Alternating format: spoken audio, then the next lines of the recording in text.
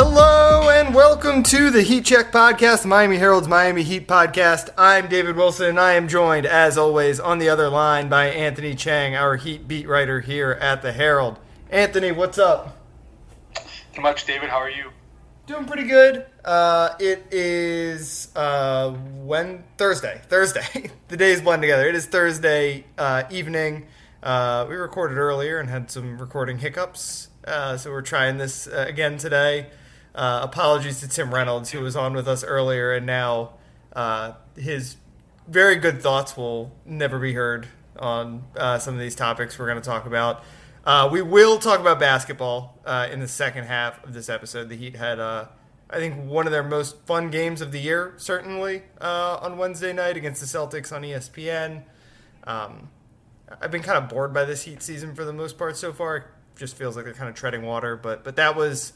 the first time it kind of felt like we were back in playoff mode or whatever. But we got to start with really the stuff that took center stage, honestly, a lot of it before the game and then obviously after the game. I guess starting before the game, a lot of stuff went down in Washington, as obviously everyone knows. A group of protesters turned rioters, turned maybe terrorists, depending on your definition of the word, stormed the United States Capitol building and tried to halt certification of a free and fair American election. I believe there were 52 people arrested, including curfew arrests, throughout the day.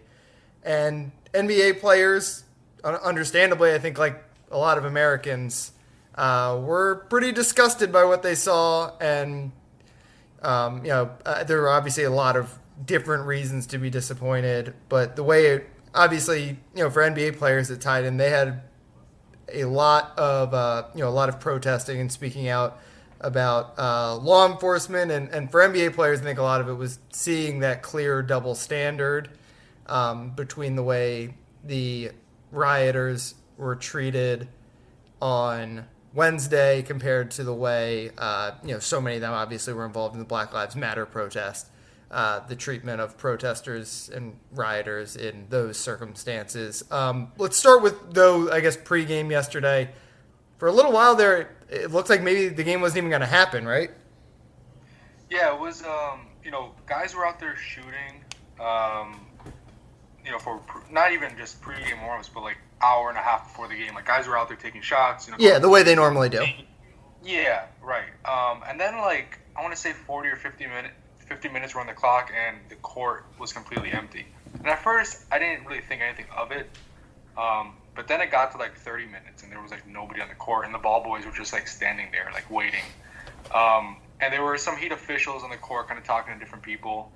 And you can kind of tell they were having, an intense conversation, and in my head I'm like, I wonder if something's going on, and then you kind of heard little rumblings. I know Israel Gutierrez and ESPN was kind of bringing up the fact that there was some discussion going on behind the scenes between the two teams, and there were even some tweets from writers that the Celtics walked off. I didn't really see the Celtics walk off. I mean, they just weren't on the court for a long time. Both teams came to the court. I think it was 12 minutes left on the clock, which is, as you know, they were 3 or 4 minutes later than usual. Yep. And there obviously were conversations of, are we going to play this game? I mean, Brad Stevens said after the game, he said he called his wife 30 minutes before tip and said, I don't think we're going to play. Ultimately, obviously they played, and the two teams decided to make a statement by kneeling for the anthem like they did throughout the bubble.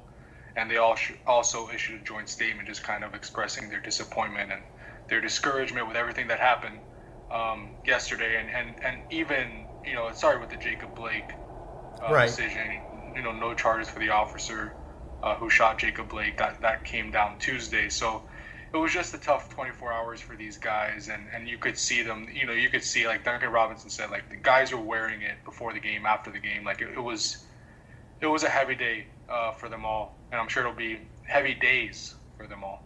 Yeah, in some ways it reminded me of the day, at least with regard, it was obviously a very different day politically for our country, all that kind of stuff. But in terms of the way the NBA, it felt like the day of the Jacob Blake shooting in the bubble, where so much they had obviously it started with the George Floyd, like that's where all the Black Lives Matter jerseys and court and all the stuff they were doing in the bubble to like kind of keep that front and center. That was all for George Floyd. They were hoping it was making a difference, all that kind of stuff. And then the Jacob Blake thing happens, and it's just like, there's that sense of, what did we do this all for? Like, what did we actually accomplish anything? Was this worth it? Obviously that was, there was the meetings where in Disney where I guess certain teams, like we're talking about, we should call this off. We should end the season. It doesn't seem like obviously it got anywhere near there yesterday.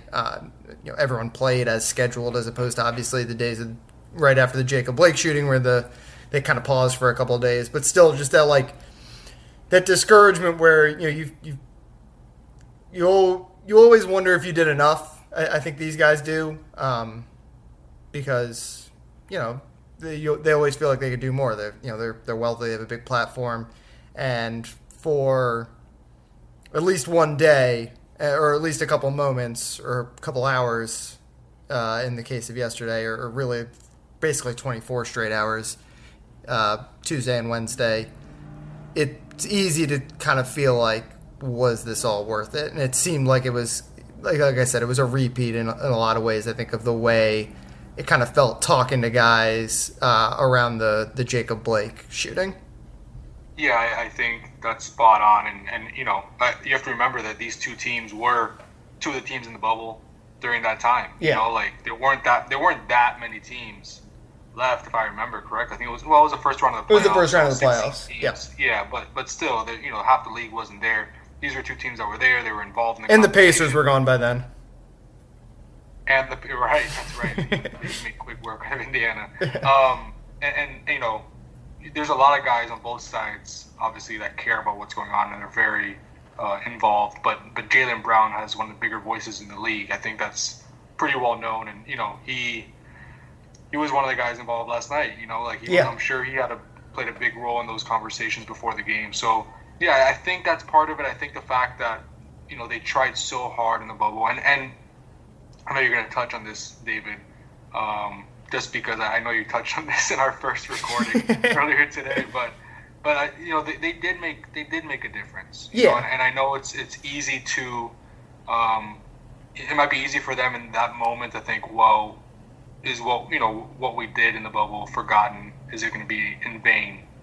Because you see what happens in in the Capitol and also the Jacob Blake ruling, like that's discouraging for them. They want that to come out differently. So I think that is part of kind of what made yesterday so tough.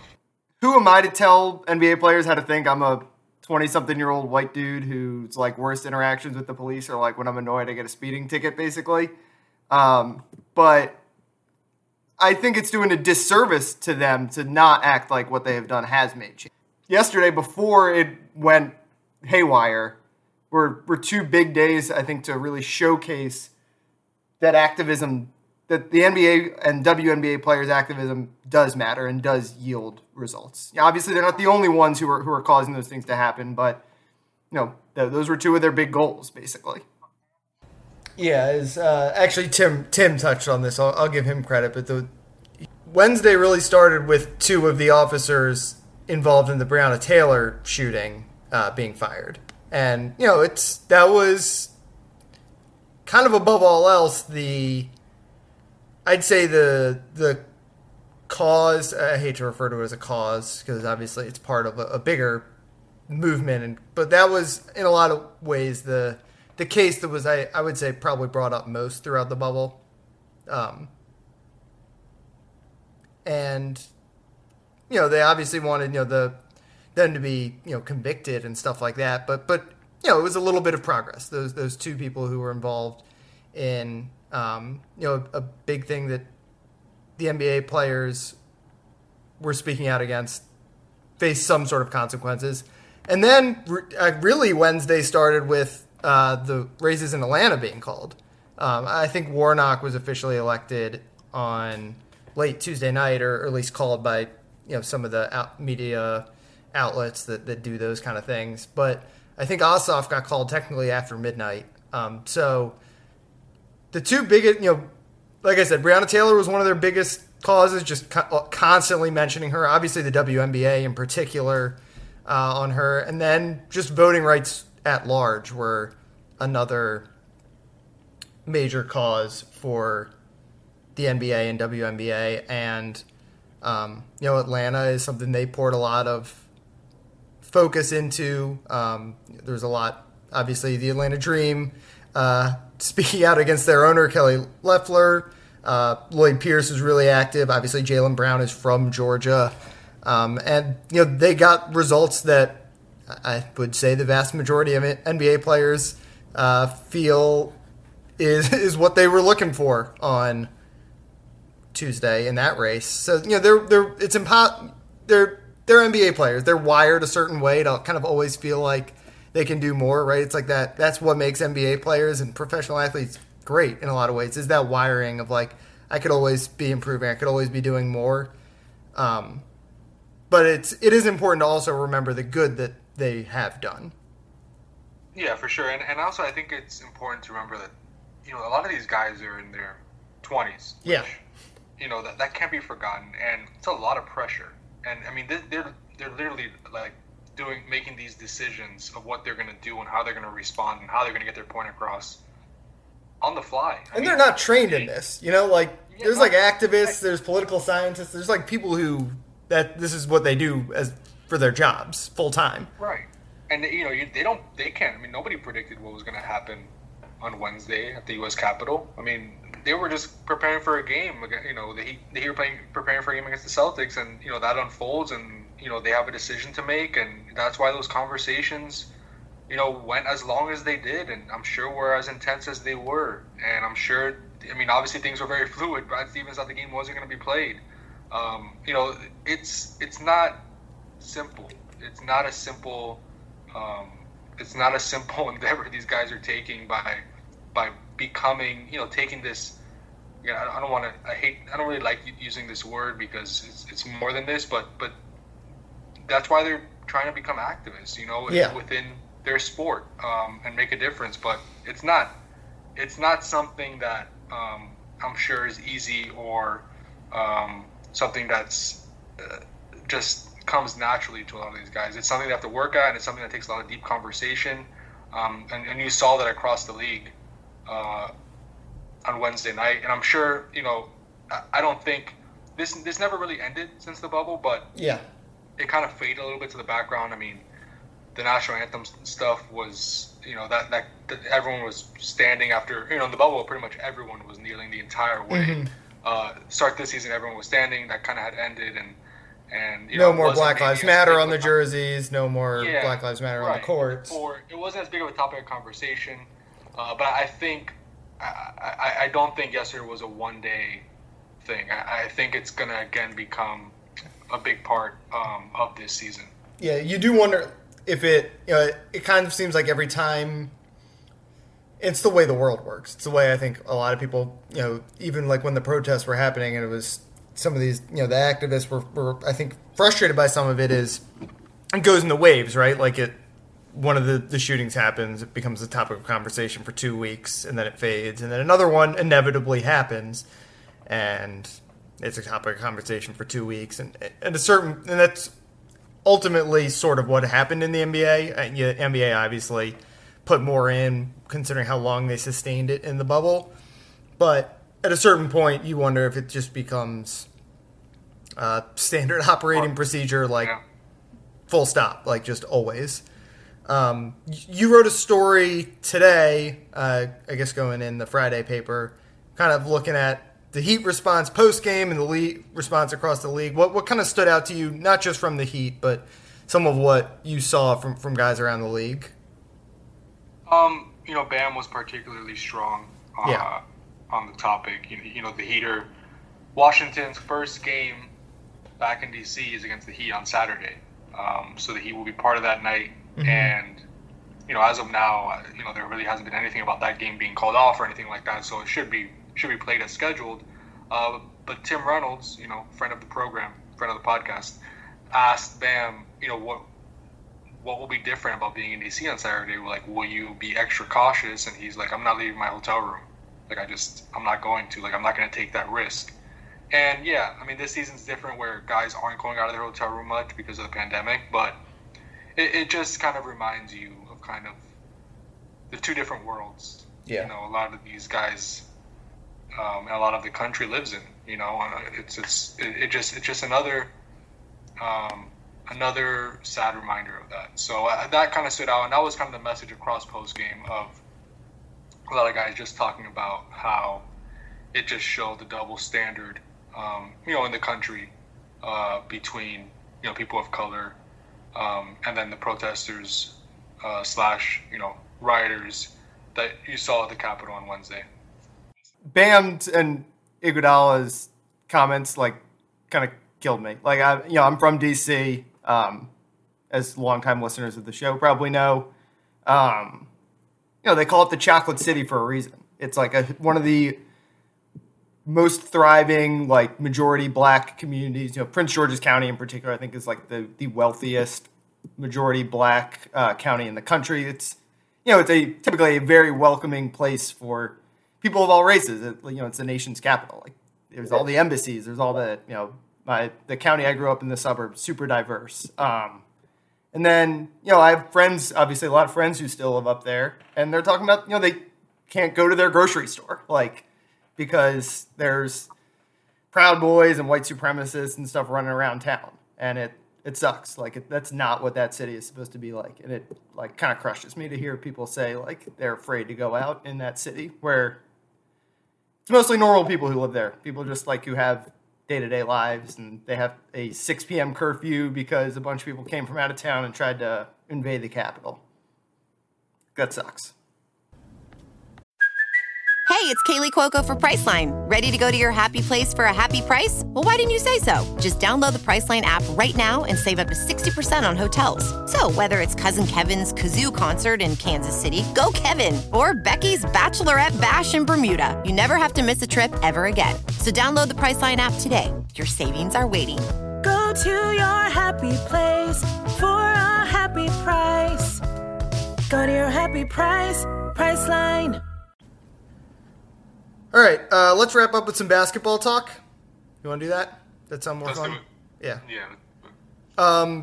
Like I said, last night's Heat game, I've been kind of, I've had a hard time getting into this Heat season. I don't know if maybe some of it is the short off season. Some of it is them just not playing particularly well. Some of it is probably the downshift from the intensity of the bubble to natural first 3 weeks of the season, regular season basketball. But Wednesday was after, and I guess during all the off-court stuff that was clouding things. It was the most fun Heat game of the season, I would say. Heat were down big. Jimmy has a very entertaining takeover kind of late in the second quarter. And then the Heat score, 10 points in the last 50 seconds to basically tie the game. And then the Celtics win on a last-second putback by Peyton Pritchard. It finally felt like a playoff game, and it kind of made me realize, that's what I missed. I missed a game that actually feels like it matters. Yeah, it was the first close game of the season. Yeah. I don't even remember what the other clutch game was. I guess maybe the Orlando game, but that didn't feel. Yeah, I think the Orlando game. As because Orlando pulled away in the last 3 minutes or something. I think. Yeah, right. So yeah, that was really their first real close game, and it was a good one. And it's one of those games that comes down to one play. It really probably shouldn't change our opinion of the team whether they win or lose because it was over offensive rebound. Right. But that's the way sports works. They lose by 2 points and they're 3-4, and the world is crashing down. But I'm not. I know we said this last week as well. I'm not overly concerned. Is it the best start for this team? No, obviously not. But they're 3-4. They're going to a pretty tough trip. They could come back, even in worse shape. Honestly, if you're being realistic, they could be 4-5 I guess 7 if they go 1-3 on the trip, or even if they go 2-2, you're looking at what 4 and do the math, 5 and 6, 5 and 6. Yeah. So that's not a great start through 11 games. But I have faith this team is gonna be there in the end. Like, they're gonna be a top 5, top 6 team in the East, and at that point, as we've said many times, the East is very competitive. There's a lot of parity up top in the East. To me, I don't think there's a clear-cut front-running team. And especially, I mean, Brooklyn, I thought so highly of them in the season, but after the Dinwiddie injury and kind of seeing different, maybe quote-unquote holes that they have on their roster, yes, they're one of the best teams in the East, but they're not unbeatable. So I think, Jimmy's missed 2 games. He hasn't looked right for pretty much all of them except maybe the Boston game. That makes a difference, So I think once Jimmy gets on track, once the team actually starts hitting threes, they're not shooting very well from 3 right now this season, which we know is probably not going to be the case once the season's over. They're going to be one of the better shooting three-point teams if they stay healthy. I think things will get back on track for them. Yeah. So you're like me, and I think a lot of Heat fans probably are a little encouraged by that Celtics game, even though it was a home loss to a rival. Yeah, I mean, there were some discouraging aspects of it, but yeah, I mean, it's a close game against Boston. You kind of expect that. You expect it to be a possession game at the end. They defended Tatum and Brown relatively well, considering how well those two have been playing. I think they had like 40-something points on like 41 shots or something. Like, you can't get much better than that, honestly. So, the defense actually hasn't been bad. I think, entering Thursday, they have the 10th best defense the 11th best defense in the NBA. Like, and for this roster, you take that. Right. I think that was the question mark. We weren't expecting the offense to have issues. Right. It's the offense, which I think is it's the 7th worst offense in the league right now. Which last year they were the 7th best offense. Yeah. That's the big kind of step back they've taken to begin the year. Now you lump in that game in Dallas where it was one of the worst offensive games ever. It seems like. And that really weighs you down, in a small sample size, like 7 games. But if they finish with the 20th best offense, they're not going to be a good team, right? Because they're not the best defensive team in the league. They have to be a top 10 offense, and I have faith they will be. If they don't get there, then yeah, there is definitely reason for concern. They're probably going to be 500. They'll be an 8th seed or maybe in the playing game in the East. But I have faith with the personnel they have. If they stay healthy, they'll be a top 10 offense. Yeah, I mean, basically what you saw last night was what the team is supposed to look like, basically, right? Like, you saw the Jimmy takeover when they needed it. I guess he really didn't do that a lot in the regular season, so maybe that's not what you want to look like for the course of the regular season, but that was obviously a big part of their playoff identity. And then they got the threes going a little bit. I think the Kelly Olynyk move to the starting lineup has helped, especially because Tyler Hero is shooting under 30% from 3. Goran shooting 25%. Kendrick Nunn, who's basically out of the rotation, is shooting like 11%. And those are 3 guys who at various times last year were like your 3rd best player. Obviously, Goran in the bubble. You can make a case at the start of the year, Kendrick Nunn, the tear he was on, he was as valuable as anyone not named Jimmy or Bam. And obviously, Tyler, just probably over like the course of the season, he was obviously always kind of up and down, but on any given night, he could explode. And it seemed like it was basically every other night he was like your 3rd best guy, or at least your 3rd best offensive player. And Goran's been good, but the shooting, he was on fire in the bubble. And Tyler's, averaging 13 a game, actually leading the team in minutes, which is kind of interesting. But he's got to shoot better. And some of those things are just like you expect them to fix themselves. Yeah, I mean, I've seen enough from Goran. He's been around so long that I kind of know where he's going to I know where he's going to be. He's going to get back on track. But the one guy I would say that I'm not concerned with, it's still early, but that I'm interested to see, where the season takes him is Tyler Hero. Yeah. Just because, there were stretches, especially before the bubble, where Tyler struggled, shooting the ball and finding consistent offense, getting to his spots. And we've seen some of that to start the year. He's a starter now. Like you said, he's leading the team in minutes. They're relying on him a lot to make plays, to score. And he's had his moments. I mean, there have been bright moments, but there have also been some downs that, it's not a huge surprise. It's the second season. He's 20 years old. But, yeah. They need more from him. I think that was the one thing against Boston that you're like, yeah, this is what it's supposed to look like, but Tyler Hero can go 2 for 8 and score 8 points against Boston. Yeah. And, the Heat expect to win. Like, he's one of your key players now. You can't survive that type of performance from him against a really good team. So that's the one.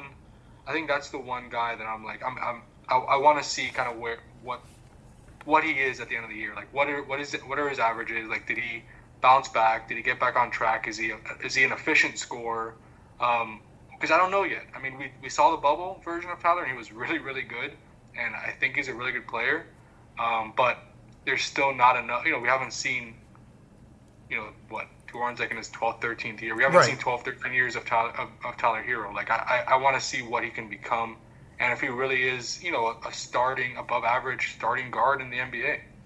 Yeah. And to me, so much of it is that three-point shooting. I know he doesn't like to be labeled a three-point shooter, but everyone needs to have a go-to thing, right? Like, Jimmy gets to the free throw line. Duncan obviously comes around screens and hit threes, and it opens things up for everything. Even the great players. And Tyler looked like he kind of had that with the step back. And obviously, when you can shoot, it opens everything up. And right now, he just doesn't even look comfortable shooting the threes, right? Like, it's not like they're all like almost going down. He's putting up some bricks. Like, he just does not look like himself right now. Yeah, I don't know. I'm not a guy that thinks like coming off the bench is so much different than starting. Like, Tyler played a lot of minutes with Bam and Jimmy last season, especially on the stretch of games. But I wonder if like coming off the bench with Goran, if like that helped him. Because Goran created a lot of the offense. He could play off the ball a lot more. I know Jimmy does a lot of that, but Goran just kind of settles guys. He has a way of settling guys. So I wonder if with this lineup, with the role he's asked to play, if it's been a bit of an adjustment for him and it's kind of affecting his game. I know. I think definitely the point guard experiment seemed like it was. Right, and especially with Jimmy hurt and him having to handle more and initiate more offense, like that kind of put him in a different role that he maybe that's not where he fits right now. But with Jimmy back, you hope that he could be more, he could play more off the ball and play more to his strengths. I will say the one thing that's been impressive about Tyler so far, aside from, he's had a couple of games where he's been really good, has been the rebounding. Like, as a guard, he's like consistently getting like at least 5-6 boards a game. I think he had 7 last night. Yeah, I think he had like 15 one night. Yeah. So that's encouraging, especially with the Heat's rebounding issues. They need everybody to crush the boards because they don't have a guy who's gonna, even Bam, like he's gonna get 10 rebounds or he's gonna average around 9-10 rebounds, but he's not a guy who's gonna get 15-16 rebounds a night. So they need that from him. So that's been one encouraging development, I think, early this season. Yeah. So anything you've kind of seen or want to see, like, just to get this going? Like I mentioned, there were obviously signs of it, and just having Jimmy back makes, like, that's the easiest fix that there is. And then obviously making threes is probably the easiest fix that there, like the next easiest fix that there is. And I think they're getting good looks, right? Like, it's not like teams have suddenly figured out how to slow down Duncan Robinson. It's, Tyler's always taken pull-up threes. That's been his, like, go-to shot from beyond the arc. What have you kind of, is there, I don't know, a move you've seen or would like to see that you feel like could spark this a little bit? Well, I like this, in the beginning of the season, we didn't know what the rotation was going to look like, and even the first 3 or 4 games with Jimmy out and spoke, kind of experimenting with different starting lineups. There was some uncertainty, but it feels like they've settled on pretty much a 9-man rotation, maybe 10 guys some games. With Kelly in the starting lineup and Andre, Goran, Avery, and Precious coming off the bench as like the core 4, and then Mo, playing some spot minutes. Like I think they've kind of settled on that for now. Obviously, it probably will change in a couple of weeks, but I think the rotation works. I think it fits. It makes sense. The one guy that I would like to see at least get a chance to play some minutes, just to see what he can do, is KZ. Just because they need, I know they're starting Kelly right now in the quote-unquote Jay Crowder spot. So they're playing pretty much a totally different style than they did in the playoffs last season. But KZ kind of brings some of, what Jay gave the Heat. The versatility defensively, he can switch on the guys. He's probably not a good shooter as Jay, especially not the Heat version of Jay, who was like Duncan Robinson for stretches. Right. But he is dynamic offensively where he can hit threes. He can put the ball on the floor. He can be a playmaker.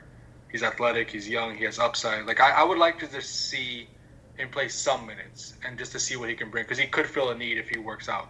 Again, I'm one to be hesitant to kind of question rotation decisions just because coaches see so much more than we do. Yeah. They see KZ at practice. They talk to him. They watch film with him.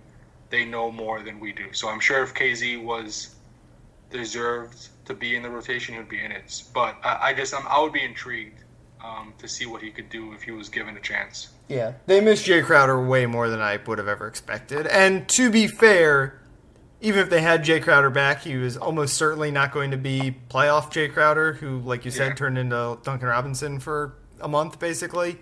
But they need, like, I like the Kelly lineup. I like just putting a bunch of shooters around Jimmy and Bam, and think that's, the path to a really, really good offense. Once Tyler gets going a little bit, and obviously Duncan does his thing. But they definitely, the Mo Harkless being a total bust so far definitely hurts them playing from playing a style that they found that really worked, right? Like they found a style that worked in the bubble, and now they're trying to figure out a new style. And KZ, unless Mo Harkless starts playing better, which is possible. I mean, he's been a good NBA player in his career. Then KZ is probably like your highest upside play at that spot.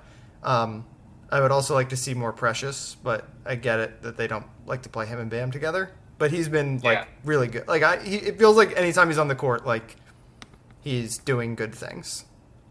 Yeah, I guess that would be. He was their only guy in the positive plus minus off the bench last night, for what it's worth. Wow. Yeah, I mean, Precious has been impactful early on, and his minutes have been limited to like 13, 14 a game because he basically plays when Bam is not on the court, and Bam plays like 30 plus minutes a game. So there's only so many, minutes Precious can play in that role. I would be interested, and I know it probably wouldn't work right now, but maybe later in the season or even next season, you have to get to a point where Bam and Precious can play together. Because if both are going to, Bam is an all-star, if Precious is, what the Heat hope he can be, you can't have them just staggering minutes like that.